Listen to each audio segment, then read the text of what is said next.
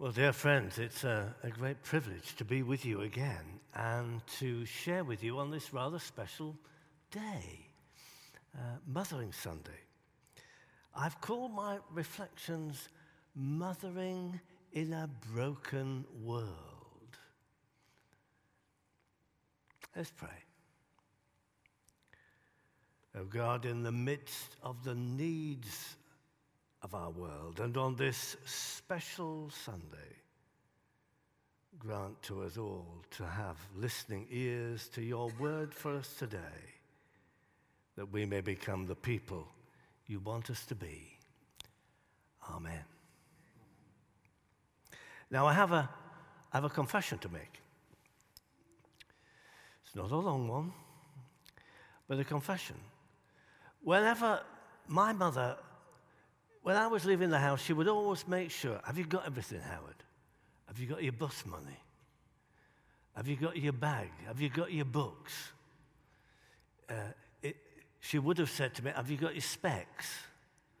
But I was younger then. And if she'd have been there when I left home in Winchester 2 days ago to come up to London, she would have said to me, have you got your best Sunday shoes? And I would have said, no, I haven't. I've got my ordinary ones, you see. But I do have my posh socks on. So forgive me for not having my best Sunday black shoes shiny like the superintendent and Reverend Lansford with their shiny shoes. So, mothers, we all have them, and we all need them. I want to say that mothering is bigger than just mothers. We've heard about the rejoicing with natural mothers, with spiritual mothers, with foster mothers, with a whole range in which we can participate. There's that lovely African saying that it takes a village to raise a child.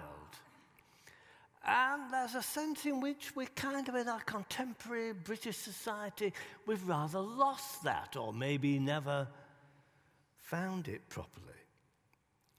But we focus on biological mothers, but not only women, but men, fathers, aunts, uncles, neighbors, friends. They've all been part of that which has enabled us to become the people that we are.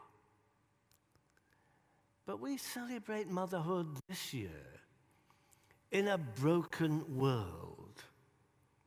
A world in which for 2 years we've dealt with COVID-19. And it's had a dramatic impact on all of our lives. And there's a resurgence of it just at the moment, and we're concerned about that. We're distraught at the war in Ukraine, as though somehow we've simply not learned the lessons of the 20th century. And how do we say to people like Putin, or even Xi Jinping, or people in Brazil and Belarus, this is not the way to run the world in our contemporary society. We're frustrated by the fact that in many parts of the world, actually including our own, we have people who've abandoned any pretense at a moral compass as leaders. We're campaigning about climate change, but we're not sure that people are really listening. And to cap it all, there's a rise in the cost of living. But I have to say to you, according to the scriptures, mothering was never in an idealized world. When the prophet Isaiah spoke, his world was collapsing. And yet he speaks about God's chesed, God's constant love, God's loyal love, sometimes translated in our English Bibles as loving kindness. And he likens that constant loyal love to the love and the care and the nurture of a mother. Now, I want to say that Isaiah is not saying that God is a mother, but like a mother. In the way, I think that when Jesus speaks with his disciples and they say, Lord, you pray in a completely different way. We've been taught to pray, starting our prayers with Lord God, King of the universe, or Lord God, high above the heavens. But you speak as to a friend. And so Jesus, as we know from Luke 11, says to his disciples, when you pray, say, Abba. That tender word used in the home by children. A tender word, maybe the child on the knee of the parent, Abba. The sense in which Jesus is giving them is that actually God is not, he is awesome, but he's not distant. God is right there alongside us. He is there to care for us, to nurture us, to help us, to strengthen us, to enable us. God is with you. So when you pray, pray to God as a friend. For you are in a relationship with God. Pray to a God who is intimate with all that you are and all that you hope to be. So say, Abba. But Jesus is not saying this is about gender, as though God were male. No. God is close and tender. And Isaiah is saying this to his people. Now, the Bible introduces us to all kinds of mothers. Some are not very wise. Some are not very happy. Some are suffering. Some are joyful. And they mirror, in a way, the kind of experience that we have in mothering children and young people. Take, for instance, Sarah, early in the Old Testament. She gave birth when she was older. We remember today older mothers and grandmothers who have the responsibility of raising children and grandchildren. Or think of Moses' mother, who hid her child in a basket to protect from the governing authorities who would have wanted to kill him.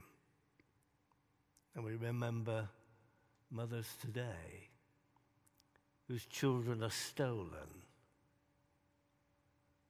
or whose children are used for commercial gain,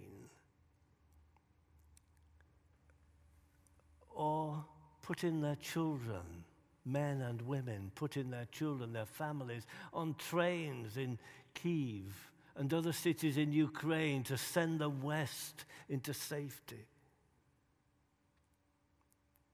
We think of the Egyptian princess who found the baby Moses and adopts him and raises him as her own child. And we remember today mothers and fathers who have adopted children, and those mothers whose children have, for whatever reason, been adopted.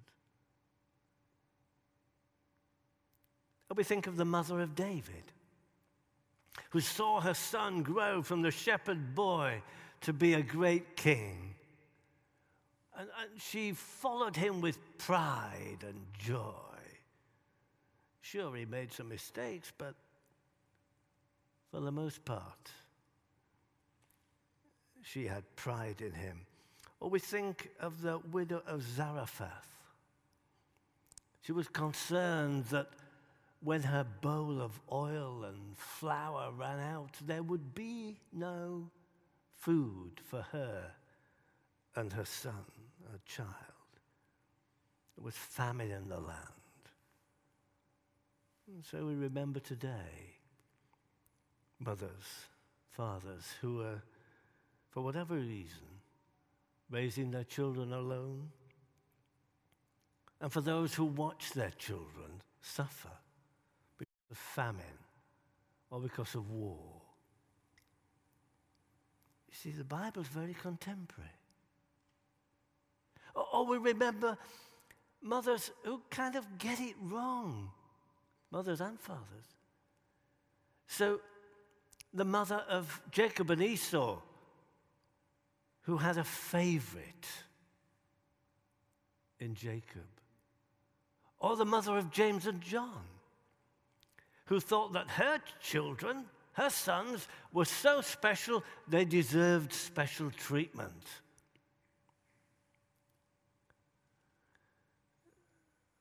But there's also Lois and Eunice, who for their son and grandson Timothy nurture him in the faith and raise him as a young Christian man. And we recall the women dotted right through the scriptures who find they cannot bear a child, and they would have wished so to do. And so we remember all of that in the context of what I'm calling a broken world. What is it then that we celebrate?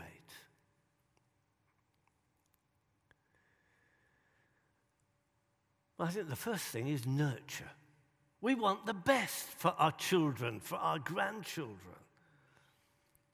We want to nurture in them the personal qualities of caring for others, of sharing what they have and sharing with others. We want them to explore ideas. We don't want them to go on an adventure of learning. We want them to be people who will welcome the stranger, to rejoice in the things that are good, to care for creation, and to seek their place in the world in which they can serve others. But we also want to nurture them in the faith. You know, it's the home where people learn most about the faith. And the next place is in church, in junior church or Sunday school, whatever we call it, that actually we're sharing something of our faith in Jesus Christ with those who are young, children and young people as they grow up. In different parts of the world, they call it Messy Church, and they have it during the week, or Lego Church.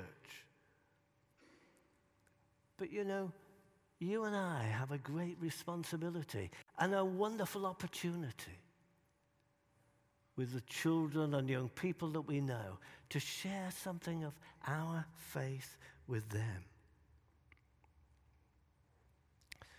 There's a sense in which we live in this complex society, but there's something so simple about sharing faith.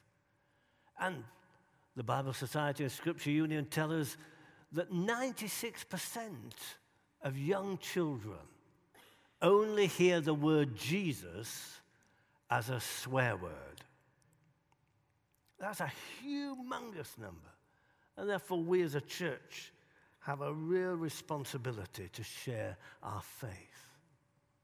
Nurture, but also guidance. I guess we used to call it discipline. At least that's what my father used to call it. And sometimes discipline could be meted out. But guidance is a word I prefer. Guidance seeks to help others to understand the benefits of good practice. Guidance seeks to help people find right behavior and just decision making.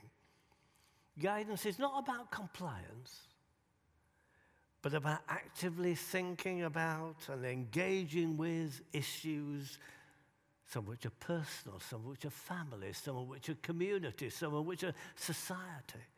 And the gospel has things to say about all of these things. So nurture and guidance, but profoundly modeling for all our failings and our faults, seeking to be the people we want our children to become. Now, this is not about perfection that you see in a magazine as though somehow we can all be wonderful. We know we're not. But we can be a good mother, father, auntie, uncle, friend, neighbor. Excuse me.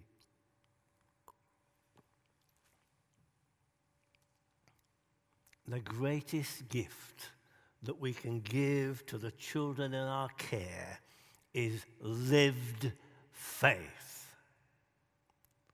Honest, authentic discipleship that starts with a love for God, a desire to follow Jesus, to care for others, to welcome the stranger, to be hospitable to all, to long for justice, and to seek to be at peace for all. Frankly, our children do not need more stuff. They need good role models. They need good role models.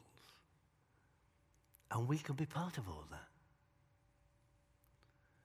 And the greatest gift that we can give is our care and a sense of safety and security for our children. That they know that whatever happens, they're loved and cared for. When they get things well and right, and when they get things wrong and blow it. For young children, it's as simple as knowing there will be someone to pick me up from school or nursery. There will be food on the table. There is a bed I can sleep in.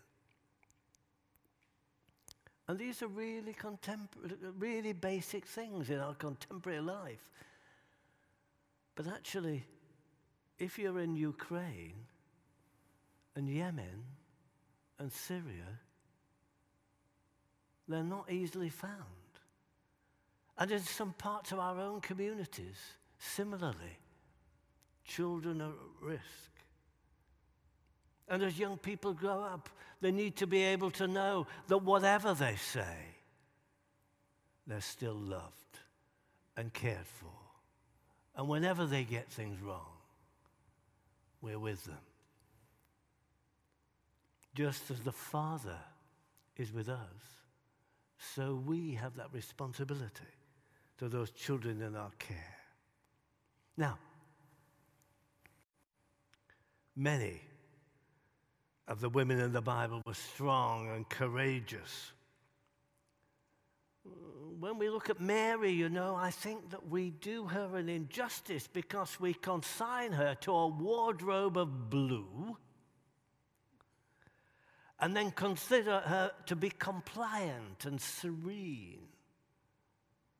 But when you read her song, the Magnificat, when you read it there in Luke chapter 2, it's full of biblical imagery that normally a girl of her age and in that first century would simply not know about. It's full of the desire for justice and a change in society. It's strong and hopeful. And then as young parents, they flee the might of an army and they become migrants. And then later, we find her confident in her son. And at the wedding at Cana, she says to the servants when the wine runs out, "Whatever he tells you, do it." And that's what a word for us as well. And then, as we were thinking earlier, at the cross, where is she? The blokes, apart from John, the blokes, the disciples, they've run away. But Mary is there. Her friends are there. John is there. She sees the pain of her dying son. And as parents, we can see all of this played out. We have a part to play, each one of us, in keeping children and young people safe and secure and confident, of helping them find their place in learning and in the community, of nurturing them in faith, of seeing them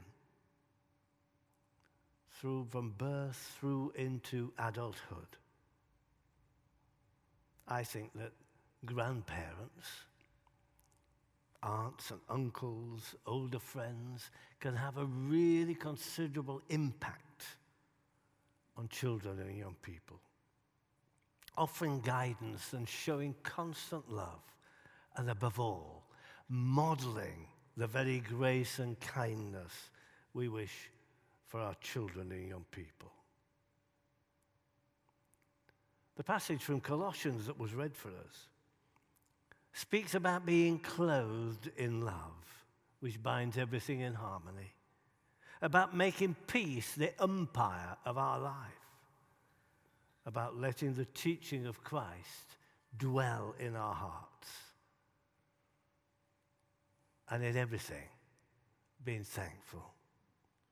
If we put those clothes, Paul starts that passage by saying, clothe yourself in love and peace and thankfulness and the word of Christ, then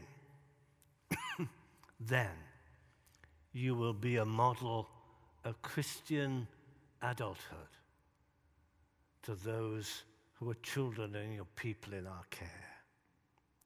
May we find God's grace to be such people of Christian devotion and living, so that others too may find faith and follow Christ. Amen.